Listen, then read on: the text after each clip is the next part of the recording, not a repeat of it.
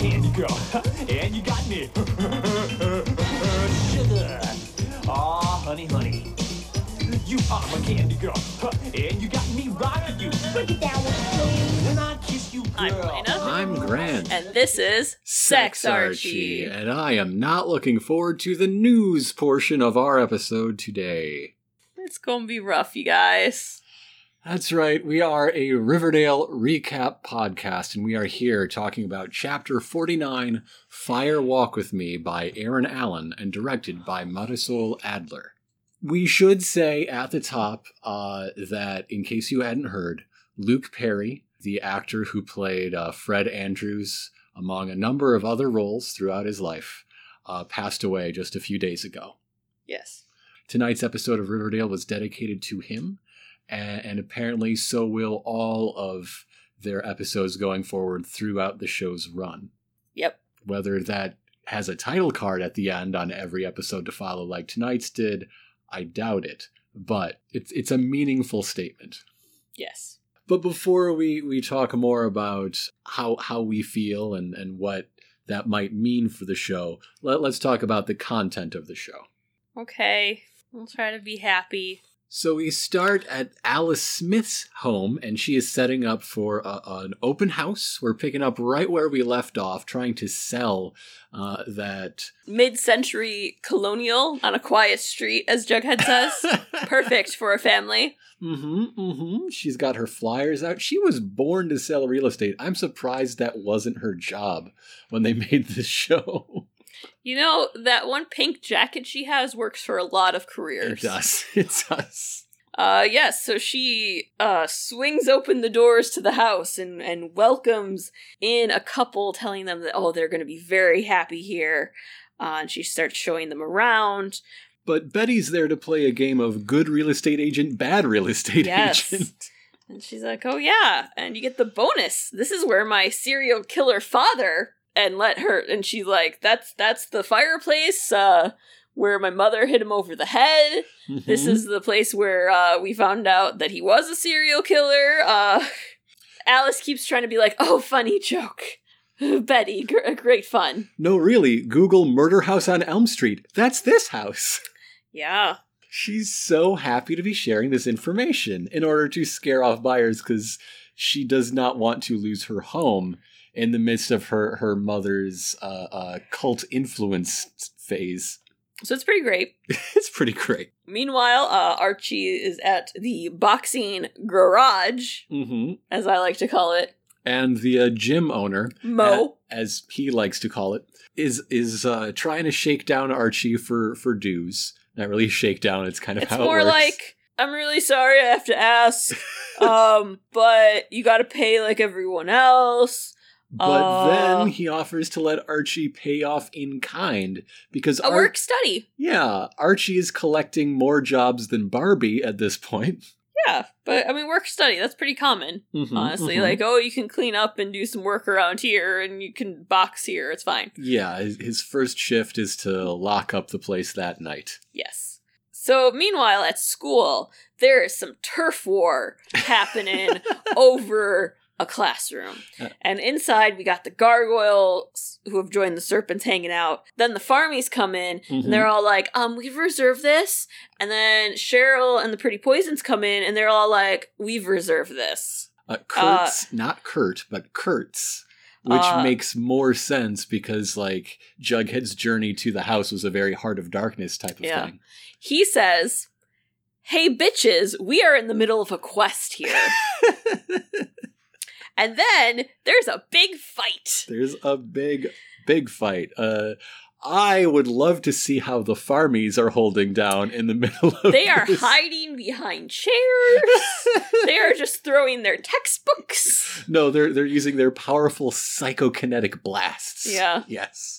Jughead and Tony get called into Weatherby's office, but no one from the farm does, because that's not a gang. No Evelyn. She doesn't have any heat, and she's the only one of the gang leaders that was there. Hey, Weatherby, this seems really prejudiced. It's Jughead in place of Kurtz, and it's Tony in place of Cheryl. Because they were not present during this fight. Exactly. But they are the leaders of the gangs at the school.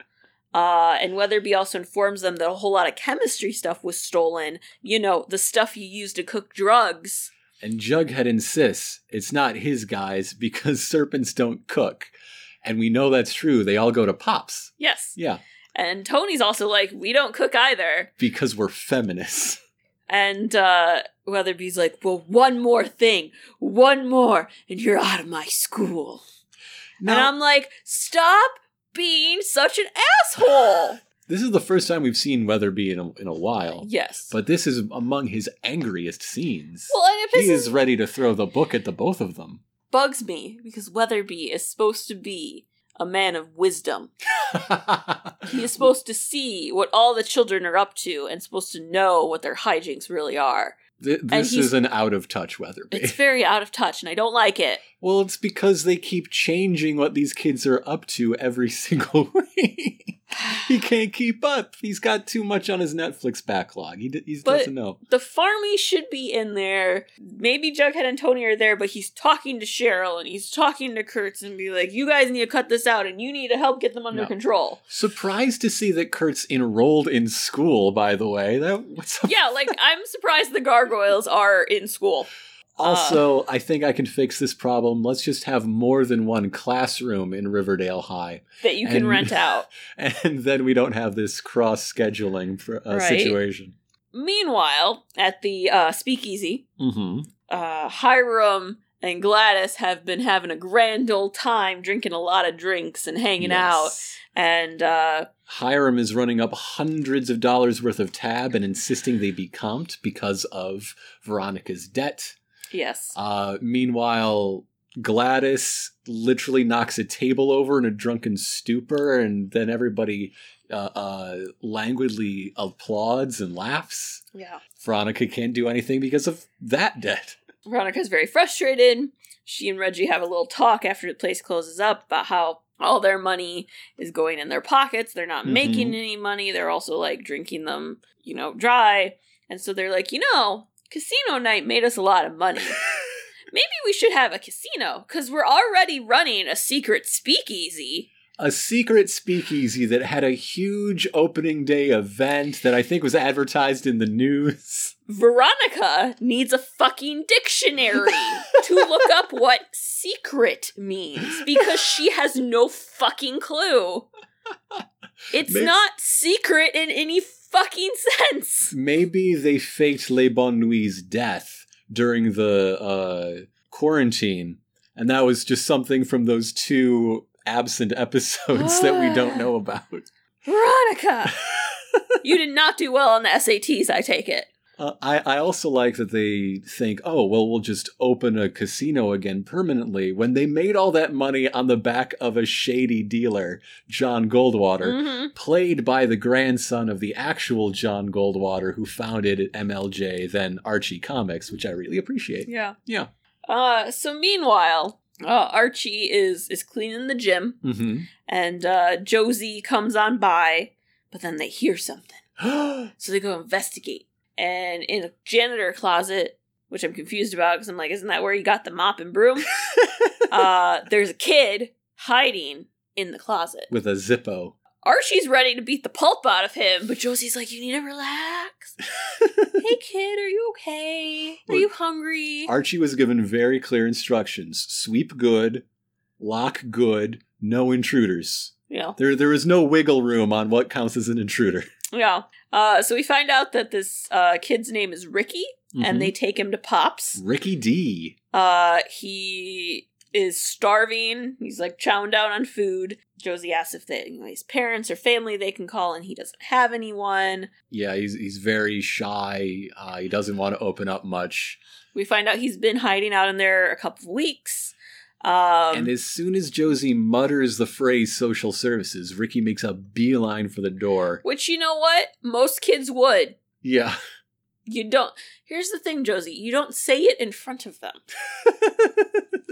If the boom mic can hear it, Ricky can hear it. Okay? Okay. And so he goes off about, like, don't send me to the shelter. That's where I was. That's where they branded me. And he shows his brand, which is the sacrifice. Yes. A matching pair to Archie's that Joaquin left him all these weeks ago.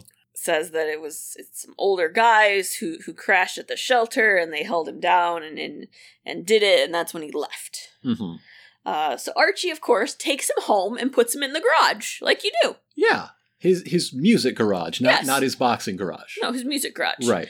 And his, like, here's some blankets, just chill out. Yeah, and he promises, like, okay, I live with my dad, but he's not going to see you. He doesn't come in here. Because he knows I gave up on my music career a long time ago. Tomorrow, I'm going to set you up at a booth with Pops while I go to school, and then I'm going to take you to the gym. We're going to work out. I'm going to show you some combos. Yeah, like, what? I'm going to show you how to do quarter circle forward back punch, okay? That's all you need to know. He's so excited to show off his boxing. All right, kid, this one's called a flying dragon kick. That's why Liu Kang is the best. Yeah. We catch up with Cheryl and Tony. Mm-hmm. Tony is not very happy with Cheryl because Cheryl was what started this fight. Yes. And she lets her know, when you wear the purple jacket, you represent us. Mm-hmm. And you can't represent us like that. And I don't want to suspend anyone, especially my girlfriend, for activity like this. And that makes Cheryl go, oh, no, you don't. You really don't. Because you do not then want to do that. I'm not going to host people here. Yeah. And that'd make things really awkward. And, like, here's all the reasons why you're not going to do that. She's executing a coup based on the fact that she has a swimming pool. Which is a new tactic in the history of regime change. Your girls won't like that because they're really excited about the pool and for summer to come. We still haven't gotten to the second Christmas in the show. These girls are very excited for summer. Yes. Unless that also happened during the I don't know! the quarantine. Meanwhile, we catch up in the student lounge with Betty and Veronica and Archie and Jughead. And then we see Kevin walk by with Evelyn and the farmies, but he doesn't even acknowledge Betty. Betty's just like, yeah, guys, the farm got him. Everyone notices how much Kevin does not acknowledge Yes. her. We get our classic student lounge scene, though. Everybody's like, here's my subplot today, right there by the vending machine. Yeah, everyone lets Betty know that Betty can live with them when her mom sells the house. Archie lets everyone know there's a homeless kid in his garage with a brand like his. And Jughead's like, dang, that sounds like me when I lived under the stairs. Yeah. I just love the way Archie's like, yeah, there's a homeless kid. Like, what? We're all on the same page. All right, good huddle, everybody, and break. And so then Betty goes to Kevin and asks if, she can talk to him. And Kevin is not having it. Mm-hmm. And he tells her to back off, that she's a detractor. She's a suppressive individual. And needs to leave her alone. Mm-hmm. And I'm like, this is not the precious Kevin boy that I know. He grew a spine, but it grew dark and evil. Kevin, no. Meanwhile, Jughead goes to Serpent meeting time, lets him know that he knows about the break-in, and does anyone know about it? And Kurtz is like, taking the alchemist's lair was one of our better quests. What a Dorcas. And this, of course, makes Fangs want to punch him in the face, and so they attempt to punch each other. But which makes Kurtz is like, what's the big deal? I thought we had immunity. And then Jughead says something incredibly stupid, in my opinion. That you can't use immunity if you flagrantly break the law. Well, if you can't use it when you break the law, it's not fucking immunity, now is it? Yeah, I think what the point he was trying to get across was, well, you had immunity as long as you didn't break any more laws. You had immunity from your old stuff. That's not immunity, that's amnesty. Yeah, well, dictionary. They need dictionaries. They all failed their SATs. Let me tell you about legacies. So, we also get Kurt threatening Fangs about how he should have beaten him with a brand iron when he had a chance. Mm-hmm. Because Fangs was a spy. They're very upset about Fangs going undercover into the gargoyles. Jughead also goes off more about how they need to play by a different set of rules. And he tries to make them do the serpent laws. And Fangs and Sweet Pea are all like, yes, we're saying the chant. And they're like looking straight at the gargoyles. And they're like, No, we don't do that. And Kurtz lets them know, like, well, it seems you need us more than we need you. So what the fuck are you gonna do about it? Veronica informs her, I guess, speakeasy staff that I've never seen before, that they are now casino staff, and lets them see all the secret upgrades they've made for when the popo comes sniffing around. They actually do use the phrase popo, unfortunately. They do. But yeah, they've got old-fashioned dingly slot machines. They've got gaming tables. They've got and a whole lot of slidey hidey doors. A lot of sliding panels. You know, that way it's like, what casino? Do you see a casino? I don't see a casino. And I'm like, you know what's going to happen? There's going to be a casino chip on the floor that you leave behind. And then they're going to be like, what's this?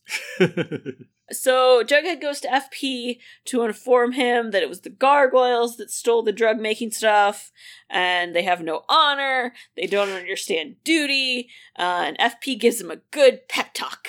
By showing him an episode of Star Trek The Next Generation, from the sound of it. Yeah. Yeah. Now, son, here's what you gotta do. You gotta teach them about the tradition of the Batleth. Back when I was your age, getting into the gargoyles, you know what I did? I ate bloodworms 3 meals a day. It's after school. Archie goes to Pops to collect Ricky, but he's gone. And apparently Pops informs him that a group of thugs came by, and he took off running when they spotted him, and they followed him. And I'm like, Pops, why didn't you fucking call the cops? Hey, Pop Tate, you know Archie's cell number. He's around all the time. Could you have not have called someone about a child being chased by thugs? I'm starting to think Pop Tate takes his neutrality in all matters, like his silent observer status. I like to think that he stands very seriously. He just buffs the table or the counter and just watches. Oh, a murder. Buff, buff, buff. Oh, that car's on fire. Buff, buff. I'm starting to wonder if he has legs. Like, he could just be a robot on a pole that moves around a track behind the countertop. What? Has any of us ever seen Pop's back? Is he like that thing from Gravity Falls where it's like, really, it's like the half-sided dude and it's really run by a bunch of little dudes who then commit suicide when find out? Yeah, Gravity Falls goes deep, man. That was probably the darkest moment, and it's in a weird, 4-minute short mass suicide of tiny green aliens the size of golf balls. But not the little ones that are golf balls. Yeah. Not them. These are different ones, in case you are getting confused. But Pops let us know, well, instead of, going after or calling the cops, I did collect this placemat that he was doodling on. And here's his very disturbing picture of the Gargoyle King. It's a Gargoyle King image. It's fully colored. Kid had a lot of time. Yep. I would love to see the other side and see if he also did the maze and the word search. Well, I do love that it is done in the type of crayon colors you get at a diner. It was the vibrant blue and red and, yellow, and that's, it. The 3 crayons you get. Betty is leaving the school, after working in the newspaper room, and she sees the sign up on the door that says, farm meeting in progress, do not disturb. So, of course, she has to, peek under it.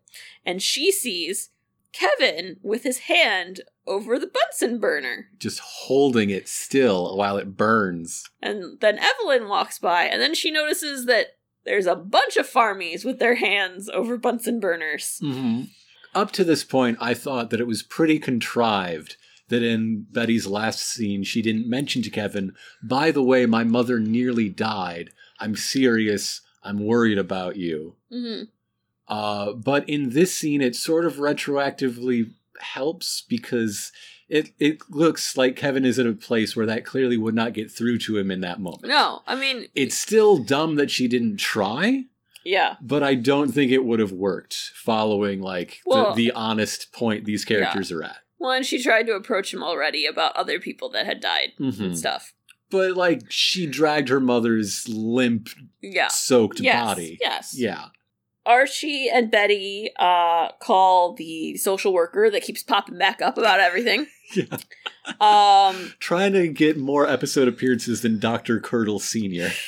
And so they fill her in on the information they have, that he was at a shelter, and this was the one. She's like, oh, that's a better place. Yeah, but he was branded there. Like, oh yeah, G&G. It's not everywhere. in the news anymore, but it's everywhere. Like, wait, it was in the news? People talked about this? My one great bugbear that nothing in this town is making the national news. I was wrong? So that made it into the news. Did the Sisters of Quiet Mercy make it into the news at all? Were they part of that report?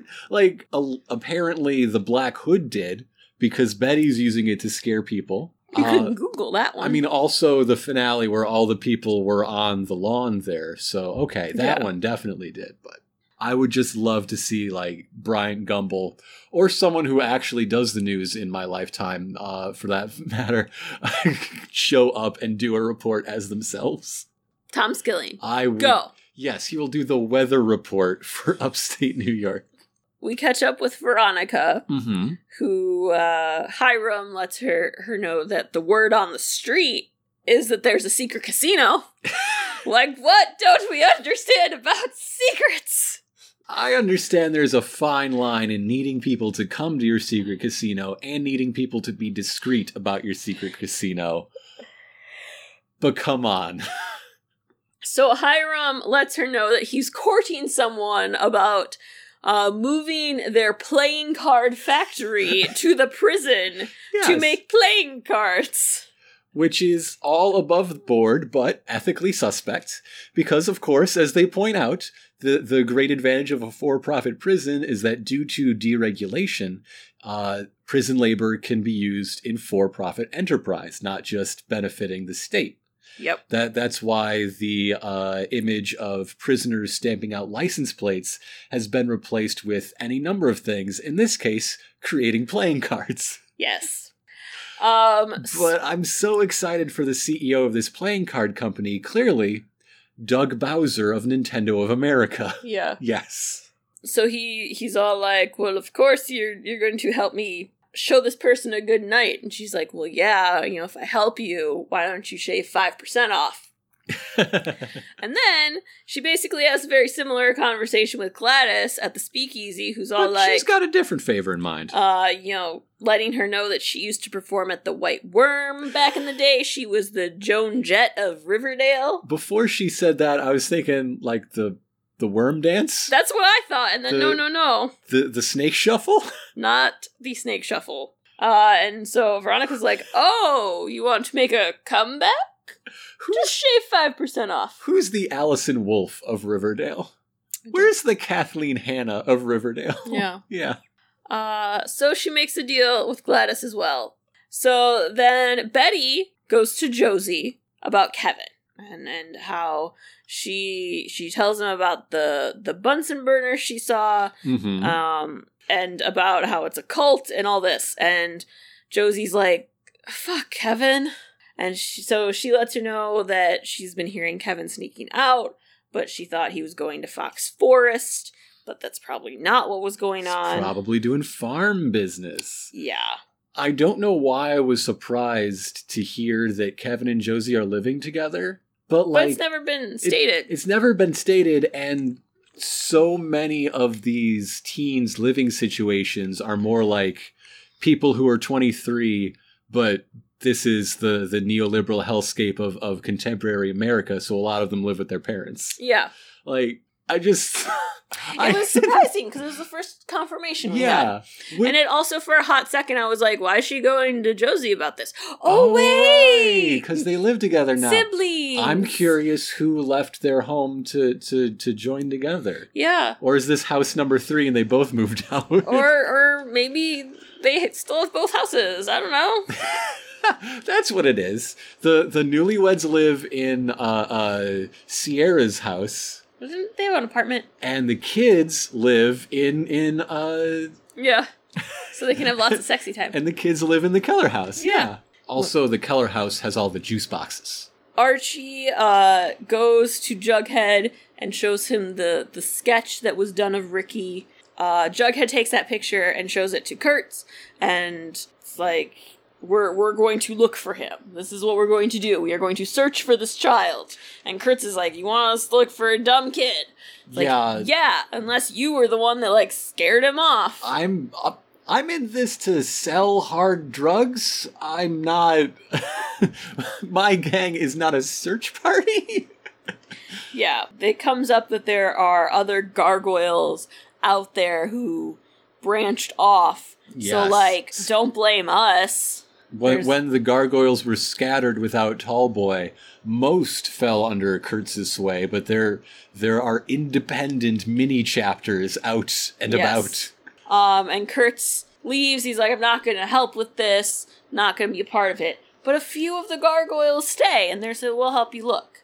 It's like, oh, we're winning them over. Yeah. Kurtz's introduction, I said that I really enjoyed his line delivery in his first appearance. Well, yeah. And I loved the contrast that was shown, how dopey and dorky he looked in, like, the yellowed lighting of Jughead's trailer family room. Yes. Him doing that delivery in, like, a daytime classroom set, or this scene was in the sex hole, but either way, it's really reduced.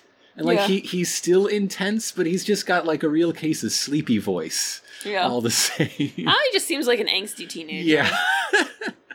He's very diminished. Like, he's got a crew to back him up, but he doesn't have that personal weight of character. He doesn't have that full drug trip happening while he's speaking going on. He seems a little less high right now. The speakeasy, Veronica introduces Gladys, and she comes and sings. She's singing, of course, a classic hit of yesteryear. Yes. As they tend to do at her age. And of course, Hiram and his VIP guest are sitting right in the front. And the VIP guest is all like, I don't even know what he says, but he yells something out that's very rude. When does the real show start? Oh, yes. He's heckling. And Reggie's like, ready to throw him out. And Veronica's like, we can't. Because Reggie loves Gladys so much. He's like, well, he's being a jerk. He is being a jerk. He's like, no, we can't. He's VIP. And then he's also dressed in all leather. Like, he's in a blazer, but it's fucking leather. So then it's disgusting. He says something else about like teaching her some tips. Mm-hmm. And Gladys stops singing, pulls out her switchblade, and says, I got a sharp tip for you. And that's when Veronica's like, throw him out. And Reggie's like, got it. On it. Let's go. Mm-hmm, mm-hmm. Which Hiram is not very happy about, but... I cannot get across enough how this guy looks like somebody who really loved The Sopranos, but actually just loved somebody else describing episodes of The Sopranos. Yeah. His voice, his haircut, that god-awful jacket. He likes Soprano fan fiction. Yeah, like, he's a guy from Poland who really wants you to think he's from Jersey, but, like, the crime part. He just doesn't get it. Yeah. So meanwhile, in the middle of the woods, Evelyn is talking to the farmies, including Kevin, and they are surrounding a giant pit of flaming coals. Mm-hmm, mm-hmm. Again, this is Chapter 49, Fire Walk With Me, an absurdly literal title, if you can guess where this scene is going. Because guess what? It's Brother Kevin's time to walk across the coals and cleanse himself, which is when Betty runs out and says stop, but Evelyn just pushes him on, don't stop, you gotta believe in the cool mountain stream you are walking on. And he walks across it, and they all start yelling and celebrating because he's purified, and they are one, and Betty just looks on in shock. Now, I don't know how purified you get from walking on a bed of coals, but I do know it's a great way to contract a lifelong case of eczema on the soles of your feet. Yeah. Don't do it. It's not worth it. Meanwhile, Archie and Jughead go to the Gargoyle Ground Zero, which is the creepy-ass house that we found the gargoyles in before. Mm-hmm. And there is a wall with the names of all people who have been, sacrificed. Nearly all of them crossed off except for Archie Andrews and Ricky D, right underneath Tallboy. And then they hear something, and they catch Ricky, who came there because he says that, he heard the gargoyles cleared out. That means it's probably the last place they would come. Right. So he's figured he'd hide out there. He read the Purloined Letter recently in 4th grade and picked up some lessons. Yeah. Goes off about how, he's marked for death. Archie's like, no, we'll take care of this. You're going to be safe. It'll be fine. They convince him to leave with them. Mm-hmm.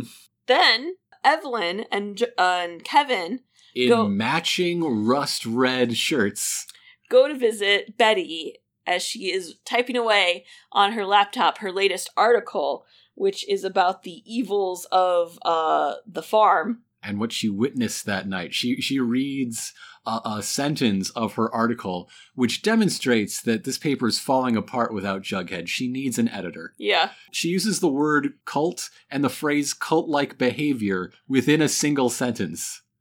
Yeah. It's so redundant and awkward, Betty. Yeah. You can do better than that.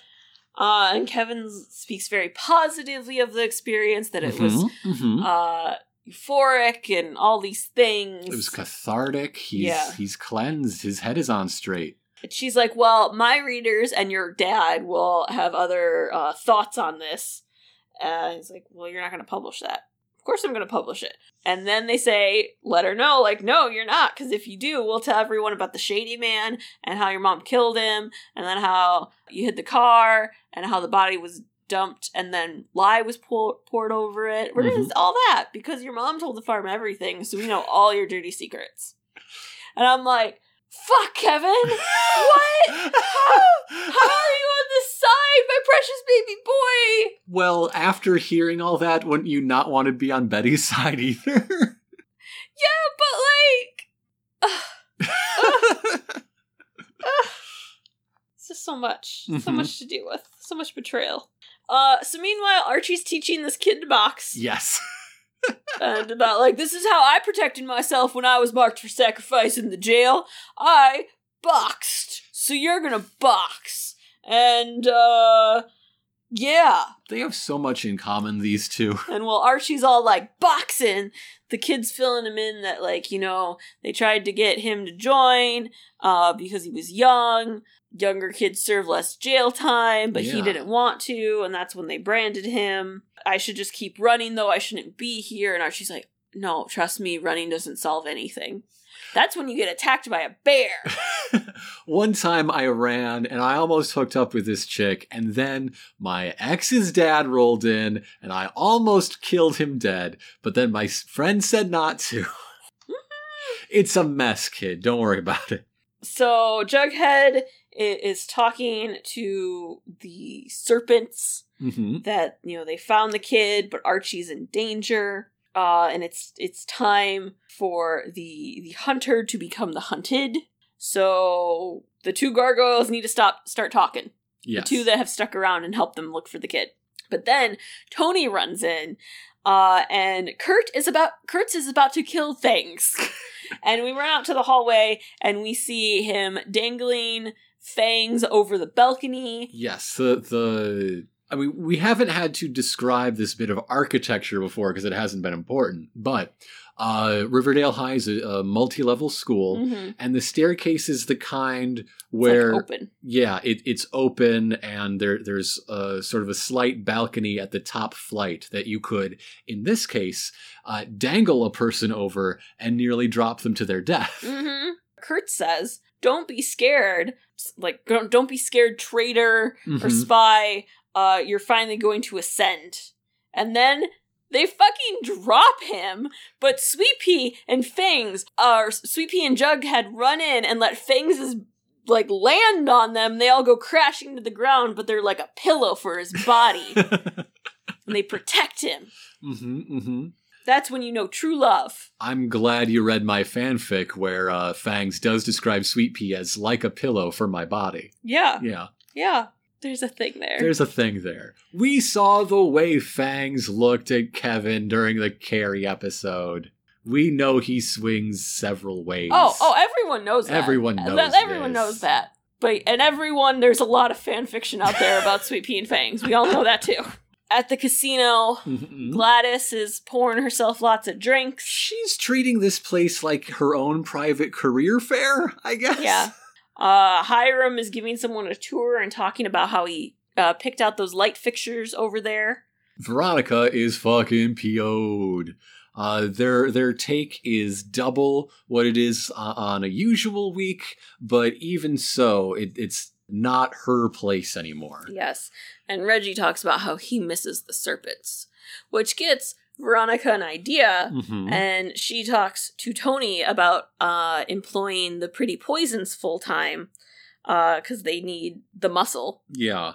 Hey, could you help me out here? We did have another gang, but they quit when their leader's mommy told him not to hang out with me? Yeah. What the fuck? Yeah. Veronica offers Tony an advance. Also is like, I totally understand if you need to run this by Cheryl. And Tony's like, nope. Doing it. Do not have to fucking do that. So meanwhile, Archie has Ricky at home. Ricky's trying on Archie's Letterman jacket. And is all like, oh, it looks really good on you, kid. You should keep it. And I want you to meet my dad. It does have an R on it that would stand for Ricky. Yeah. It's made for him. Yeah. Filled in Fred on what's happened, and they're like, we gotta find a safe place for you to live, and, don't worry, we'll, meet them first, and I'm gonna visit you, and I'll keep teaching you how to box. I'm like, Archie, have you even asked this kid if he likes boxing? I love that Archie is so fed up with high school. He's so ready to move on. He just wants to be a dad. To later stages in his life. He didn't have a baby. He had a tween. And he's loving it. He just wants a tween. Skipping several chapters ahead. Archie wishes he wasn't an only child. He's like, hey, parents, you're not, totally divorced. You could, make me a little sibling. I demand babies. My birthday is coming.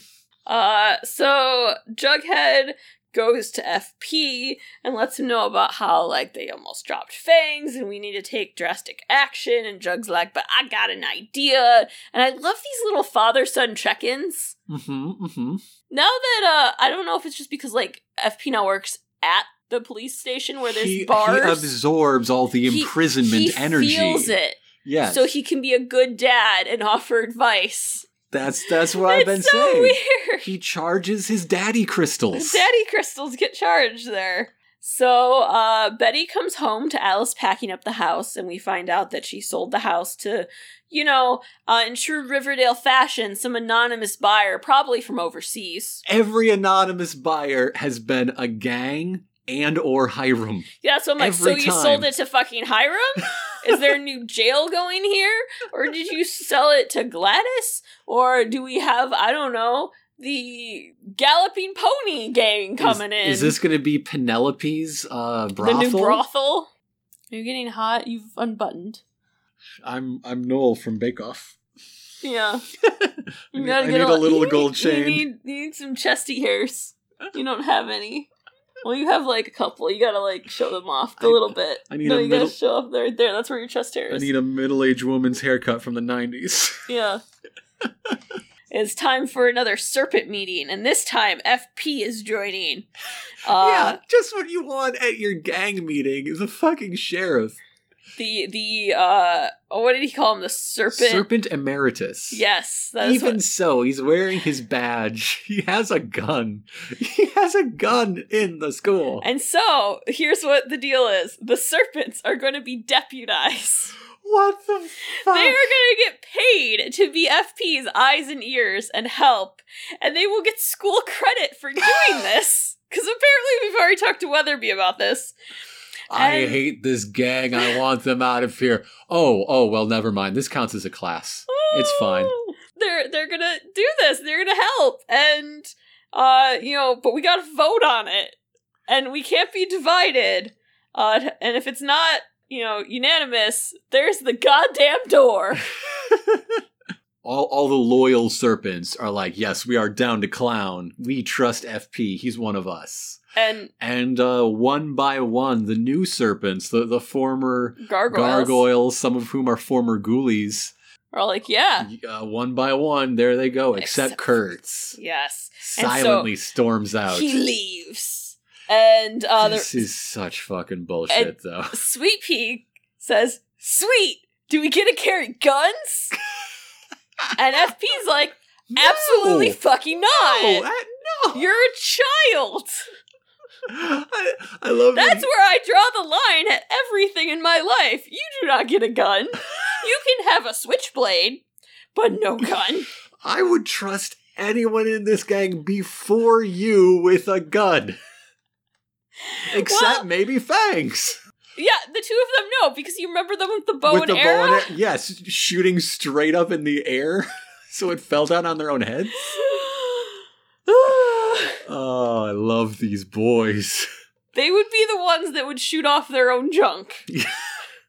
For a bet. Intentionally, they would shoot off their own junk. We're gonna count to 3, and then we're gonna do it at the same time, okay? Okay. This is the weirdest game of chicken ever.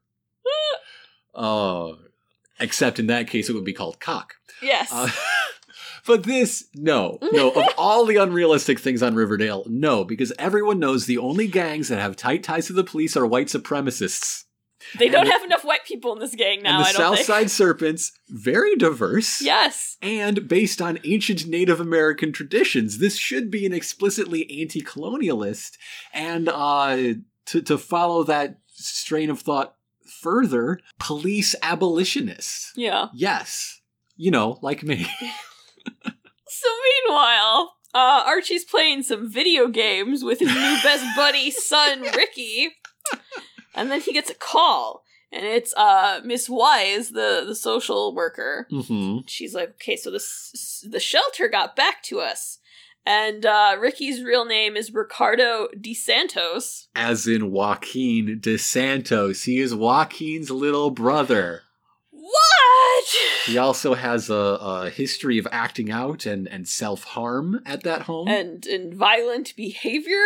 So she asks where Ricky is, and he's like, well, he's here. And it's like, be careful. So Archie walks back into the room. He took this call out in the hallway. He walks back in to find the room empty, and he must find Ricky.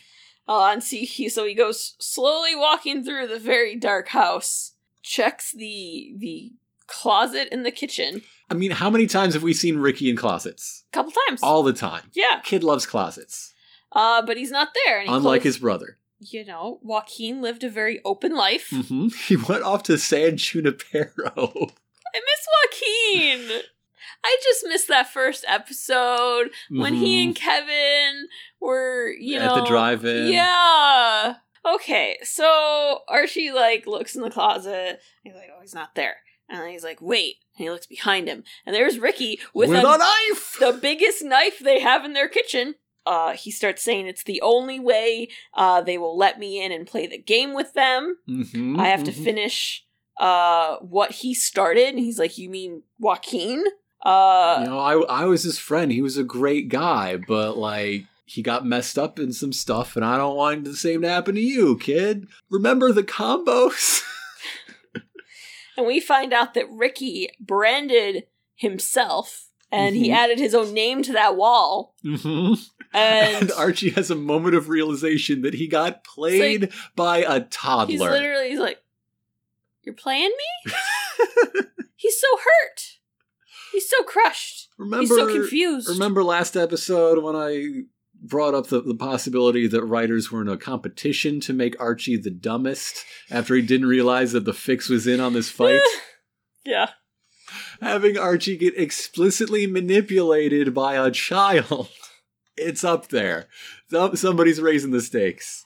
It's unfortunate because, Archie just wants to really help. He's like, this is my opportunity to do something good. I can help this kid. This kid just learned how to do capital R's the right way forward every time. Well, this kid also knows how to slash a motherfucker up. And does so. And then Fred finally makes an appearance. He's like, hey, just I'm in home. time to save the day. And Archie's like, Dad, don't come in. So, of course, Fred comes in and the kid takes off running. And Fred bandages Archie up. Archie's just going to be a ball of scar tissue by the time we get to season 6. I told you! As Oliver Queen loses scars. Archie Andrew gains another. He's just inheriting Stephen Amell's old makeup Yes. molds. Well, as you found out, Arrow is ending next season. It is. Which means 10 episodes into the next fall is when Archie will go go to the island. He will go to the island. He will get tortured again. Uh-huh. He will also end up in, like, a fire and become, like, a burn victim. And, get his heart ripped out and just have a gaping hole of a scar. And then Tommy Merlin is there.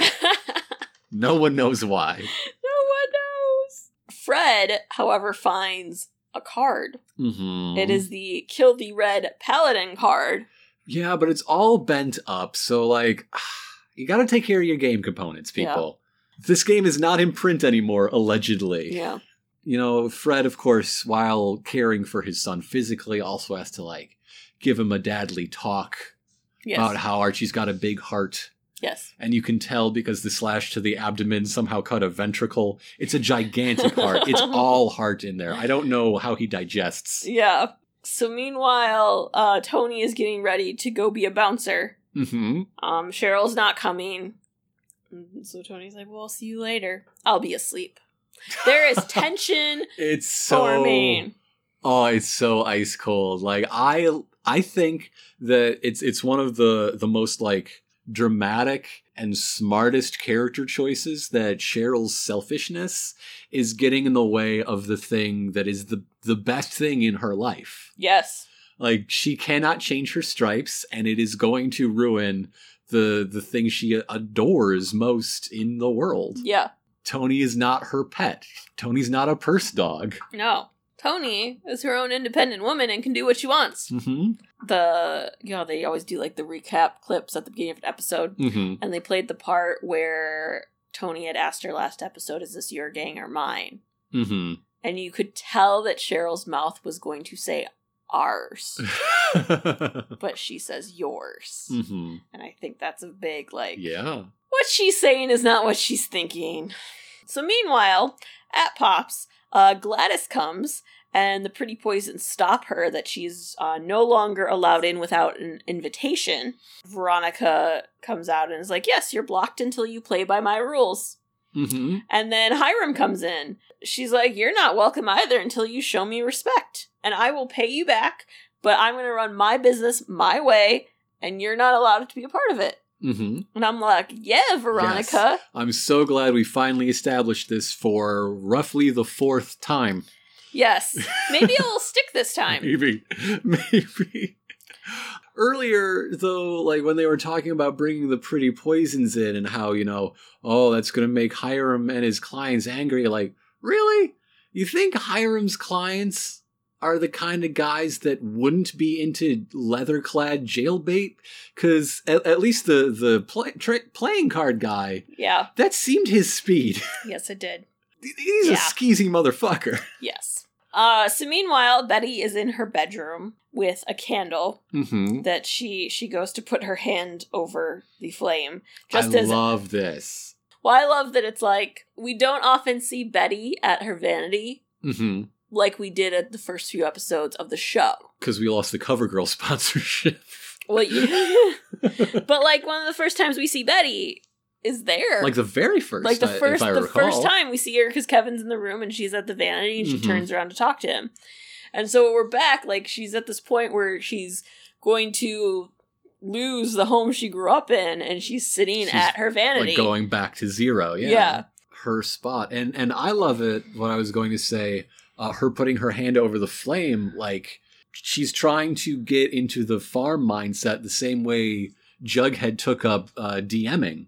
Yeah, she's trying to understand. Yeah, though we haven't seen the two of them interact much in their relationship for many weeks, actually. Yeah. I do like pointing out these parallels, like they are similar people. They are leading parallel lives. Yeah. They are compatible. Yes. So just as she's about to, though, Alice comes in and, like, tosses her some cardboard boxes and is like, I'm getting bubble wrap. You better pack by the time I get back. And then I totally call something. Call it in this moment. Won't say what it is, but totally called it. She heads downstairs with this candle and takes all in all the boxes. Just this big panning shot around the room that looks to be in the early stages of packing for a move. Yes. And so then we go check in on the gang and Archie, who are cleaning up the gargoyle house to make it the new headquarters for the serpent deputies, I guess. Yeah.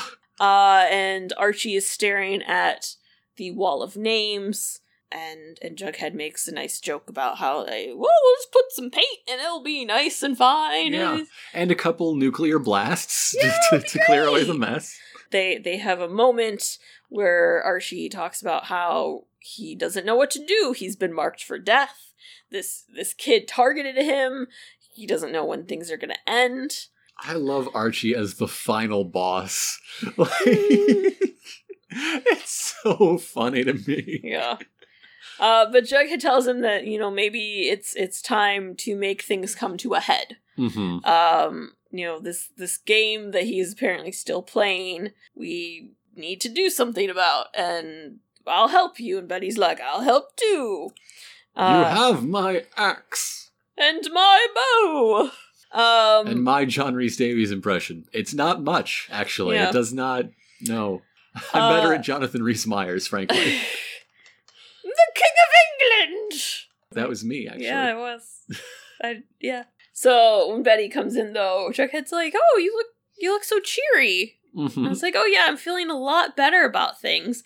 And then we cut to Alice coming home to the thing I totally predicted, which was the house on fire. Yep, one wall is just a curtain of flame. There's fire throughout the rest of it, but I mean that's where the big budget went. The end. And that's how you know that she really is Cheryl's cousin. Family sticks together. When in doubt, just burn down the house. And she's the good one because she didn't throw her mother into it. Well, her mom seemed like she was stunned in shock.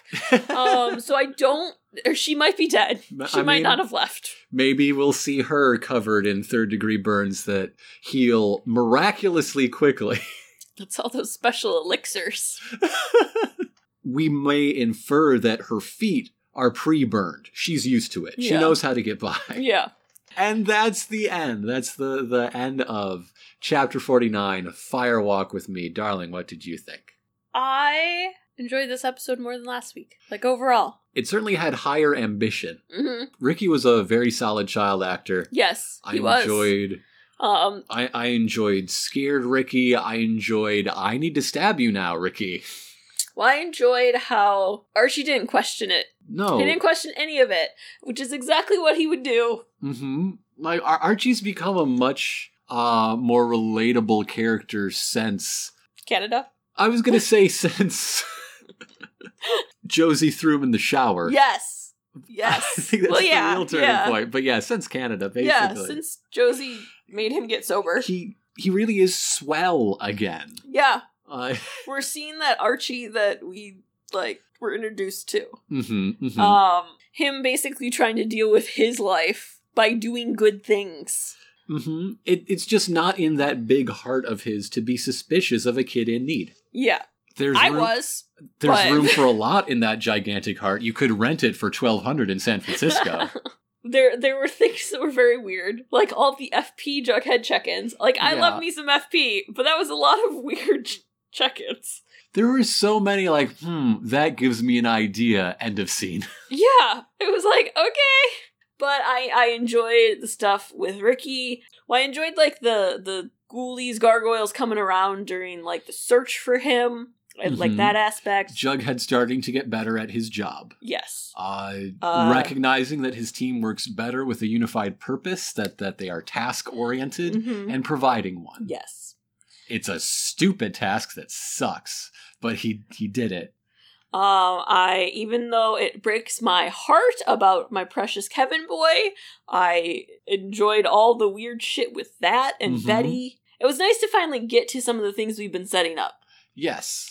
I just feel like it's a more interesting episode, storyline-wise. And to circle back and repeat myself, I just love that Choni, which seemed like the most natural, perfect thing that would never break, that they were afraid of touching even, instead being tested in the most like realistic Yeah. and relatable way. Yeah. And coming to what could be the most tragic thing they've done. Yes. It's good. It's smart. Yeah. I really like that this is getting to them. Yeah, it's good. Well, darling, we have some news to talk about. We do. There has been more Katie Keene casting news, so let's start with that. There has been some casting news. I have not looked up anything about these people. Okay.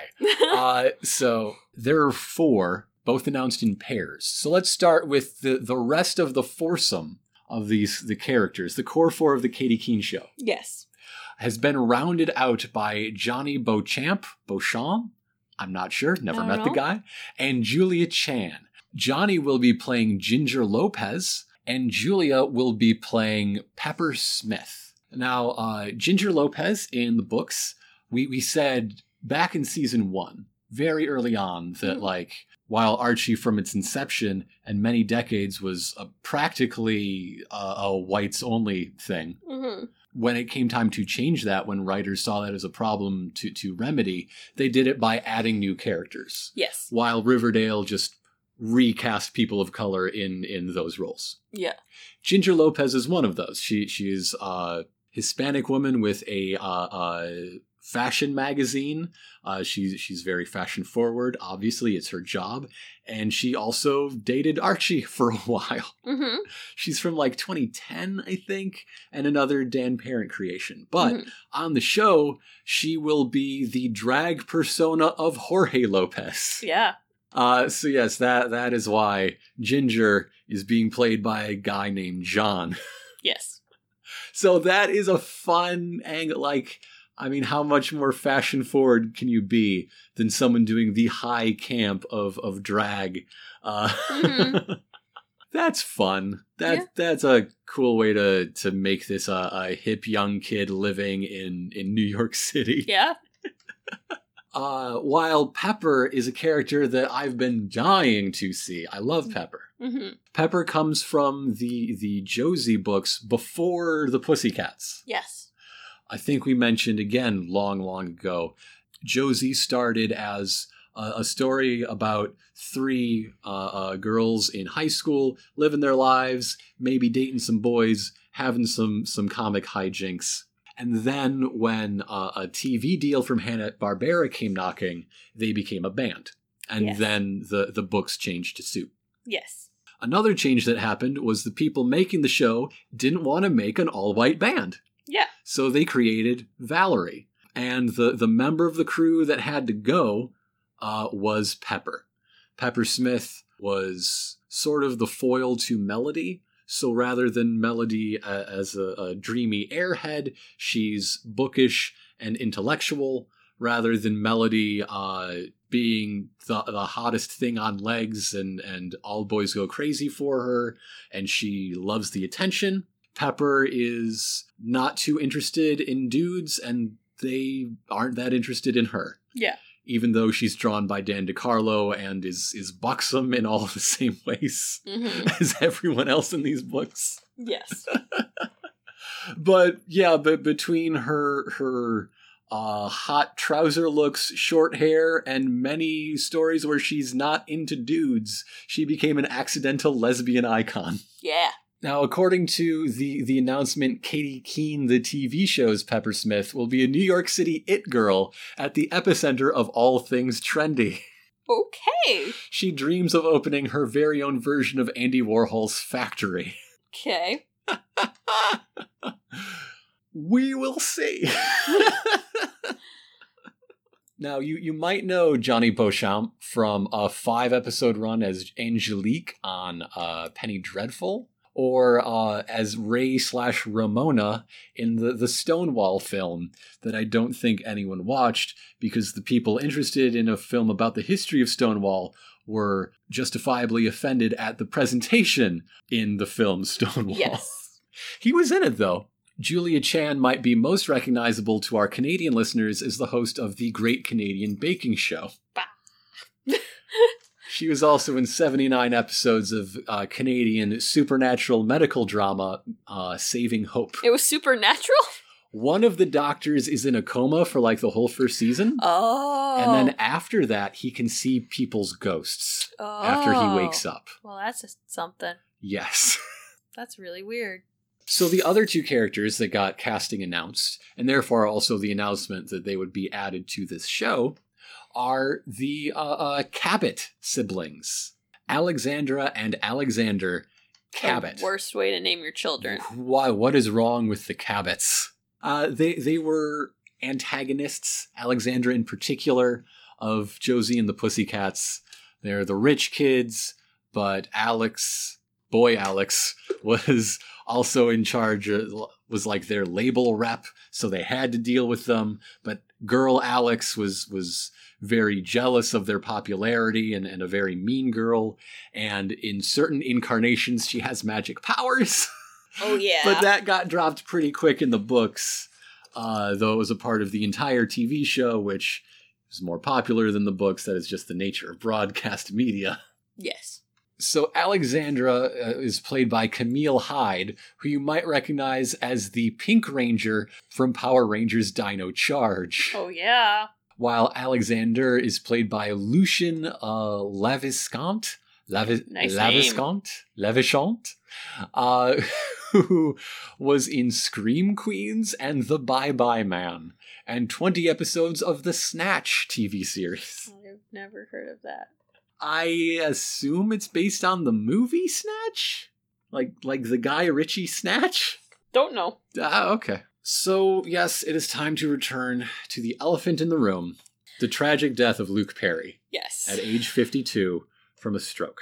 Yes. If you did not hear, he suffered a massive stroke last week and was rushed to the hospital where he passed away 2 days ago.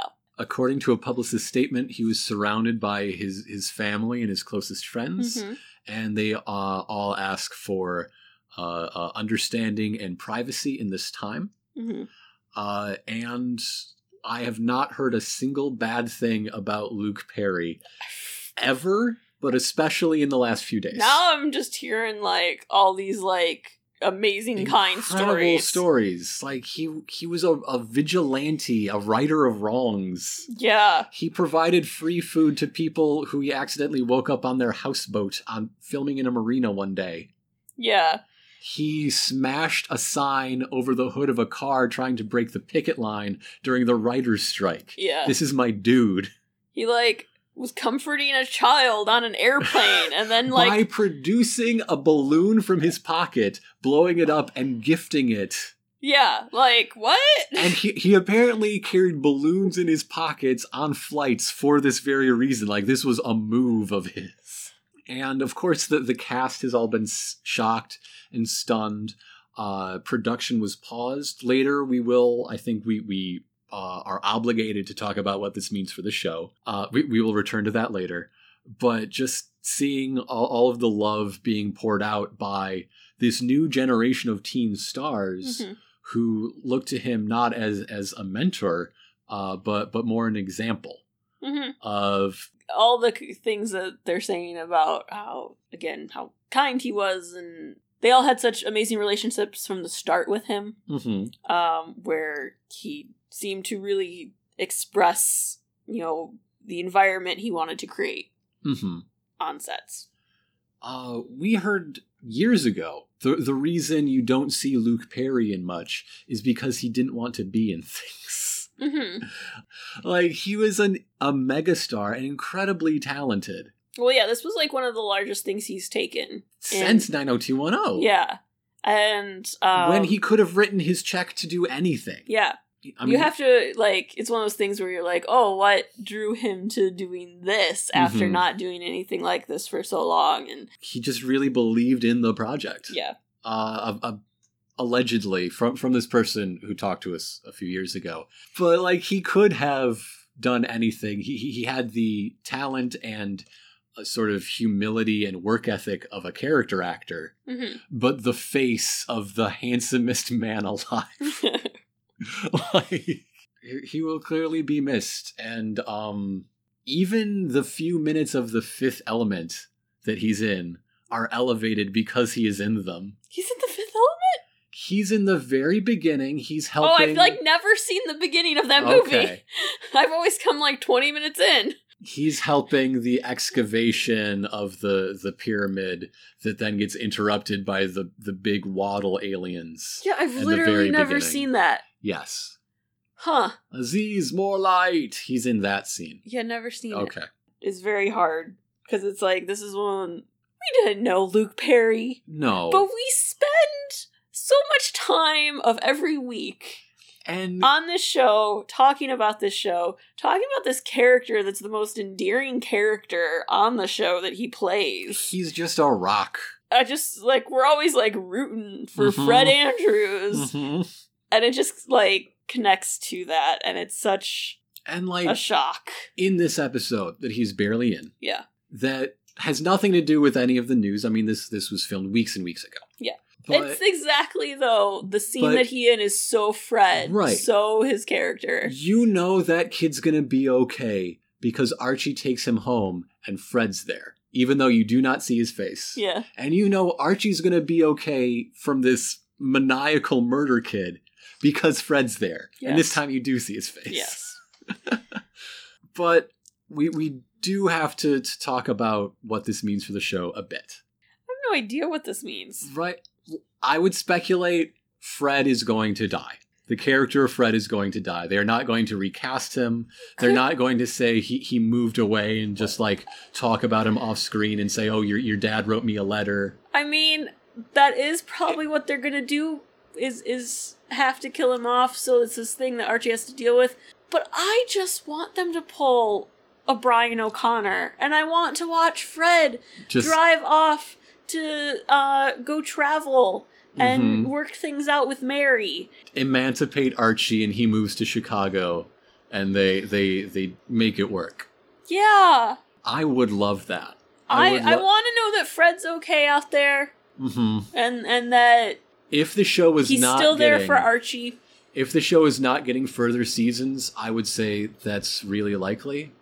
But there is a point where you're really painting yourself in that's like, as long as Fred is alive, where's Fred? Why are you not talking to your dad? Why is Fred not helping? And that is going to make your heart hurt every time you realize the practical reason why. Yes, I mean, it's what I go through anytime I watch The Fast and the Furious now. Or I hear the freaking song. But when something so tragic happens in the middle of a production, there's just something so comforting on like a Yes. human level to know, like, well, that character's still living on over there. Absolutely. I can only imagine the incredible pressure that the writer's room has been on the last few days.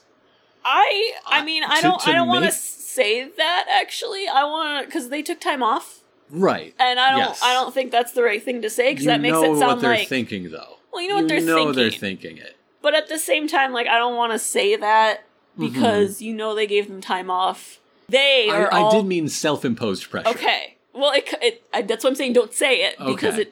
it sounds Right. different. It sounds Right. like they're cracking the whip and making everyone do. If there was news that like the Berlanti company was cracking the whip, I would stop watching the show and tell everyone to do the same. Fuck that. But I mean like the weight they must feel personally from having to deal with this decision, and like the entire production crew. They're going to have to film scenes that address it however they decide to address it. Yes. Oh my God. Can you even imagine? And I don't think Luke Perry has two brothers that look exactly like him. No. He does have a fake son who looks a lot like him if you dress him up right. God. But they need a lot of fake stubble. Oh. And I don't think we can do that. I don't think that would be the way to go. I don't know how many episodes they are ahead. How many are in the can? Yeah, You I don't know. how many he's filmed his scenes for before the stroke.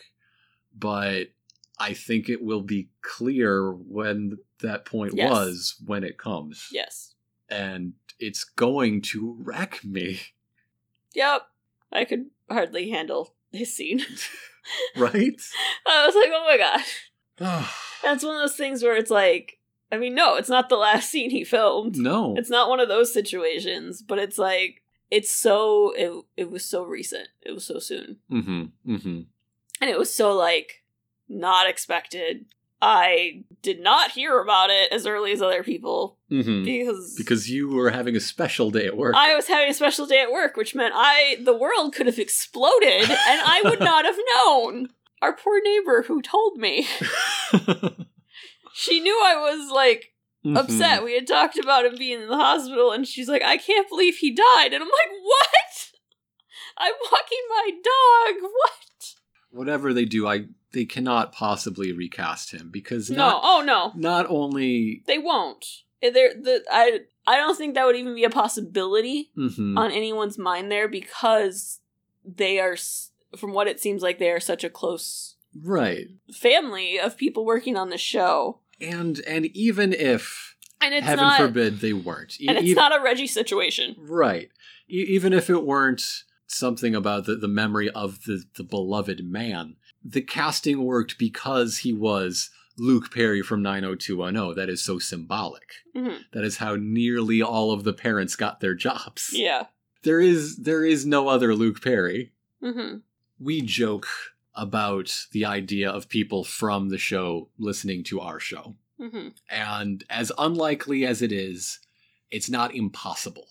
So if this is ever heard by anyone working on Riverdale in any capacity, or anyone who knew Luke Perry personally for any reason, I just want you to know that our thoughts are with you, and our own grieving as fans, we know is nothing compared to, you know, the grief of a friend or a family member, but we miss Luke too. Yeah. Yeah. The world's not the same. It's not. Because we can continue on, and I can definitely start crying sometime soon.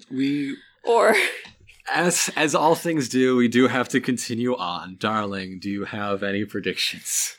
Well, I would like to steal one I saw on the good old Instagram. We're crowdsourcing now. We talked about how old this character would be, and it wouldn't make sense, but this Instagram said their prediction was that Kurtz is really Chick. Kurtz is the actual real Chick. Charles Cooper. And they had the picture of him next to the picture of him. Okay. And it was like, oh.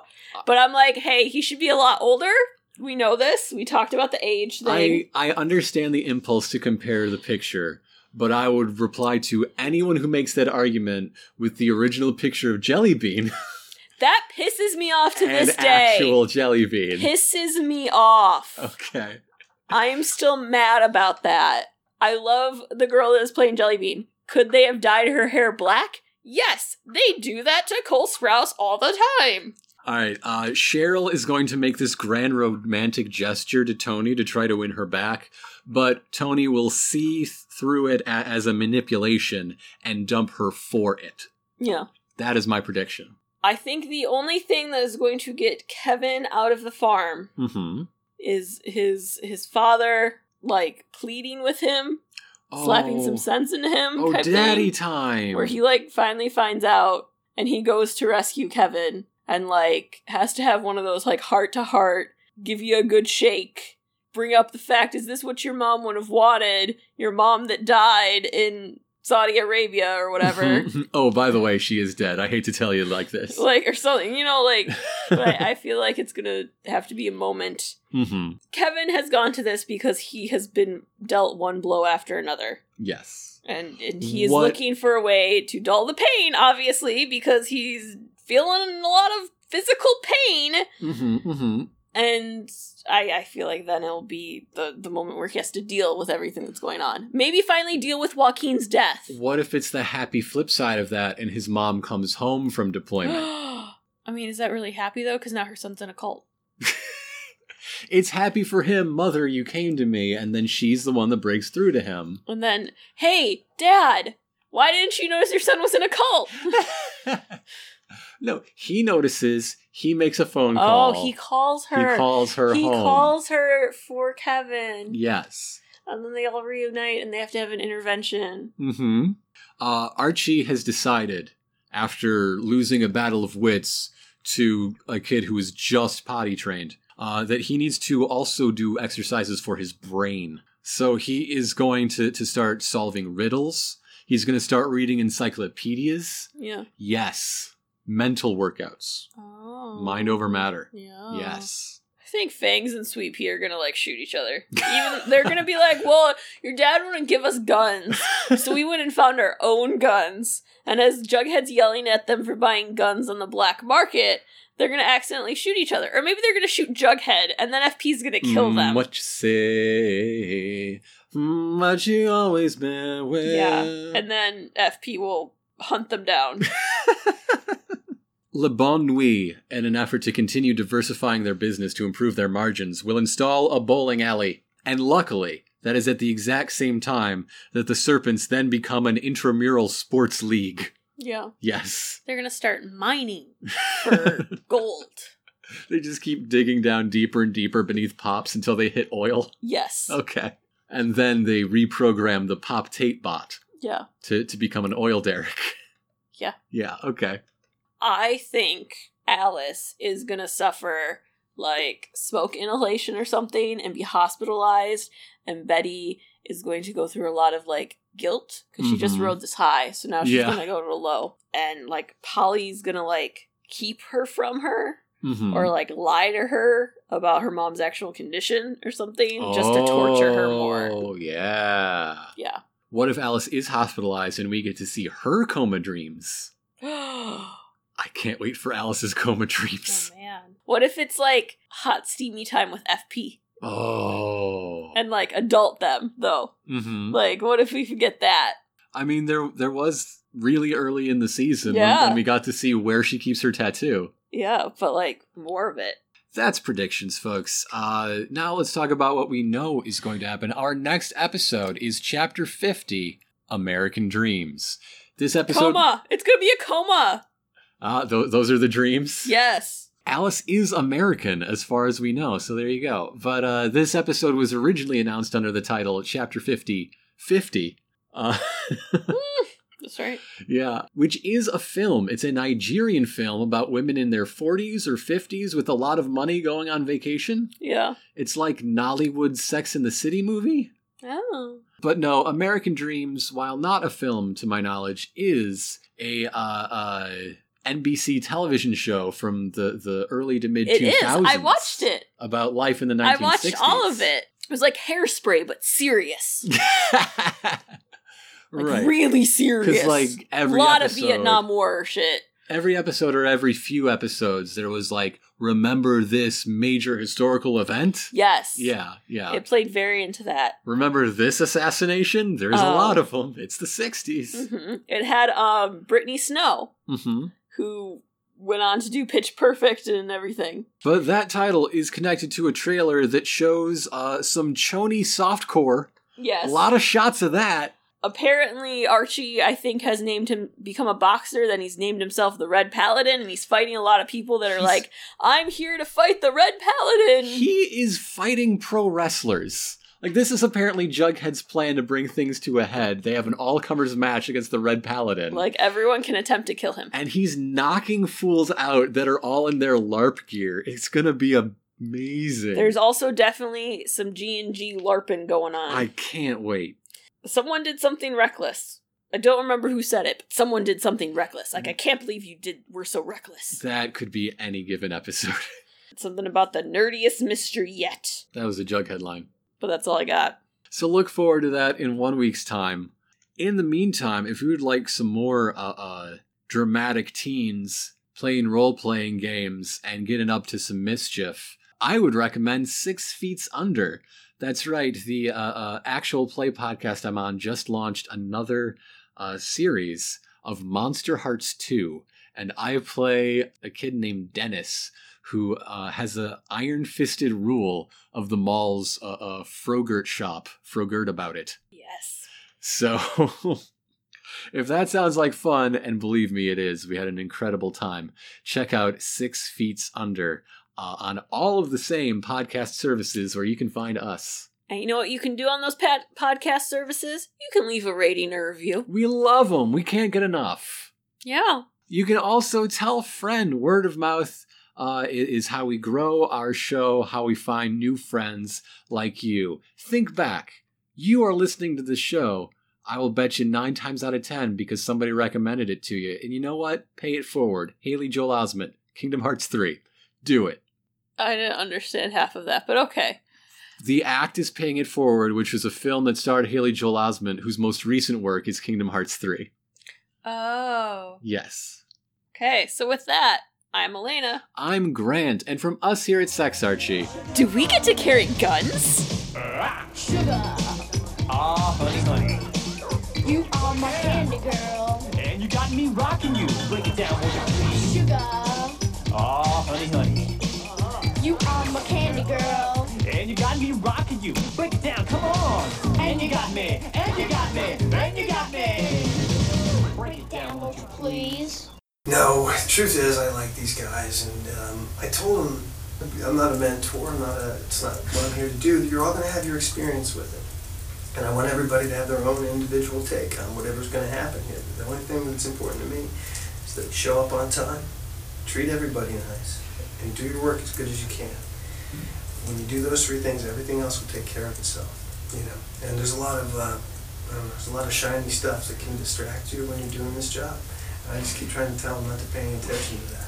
Just do your work, and the rest of it will take care of itself.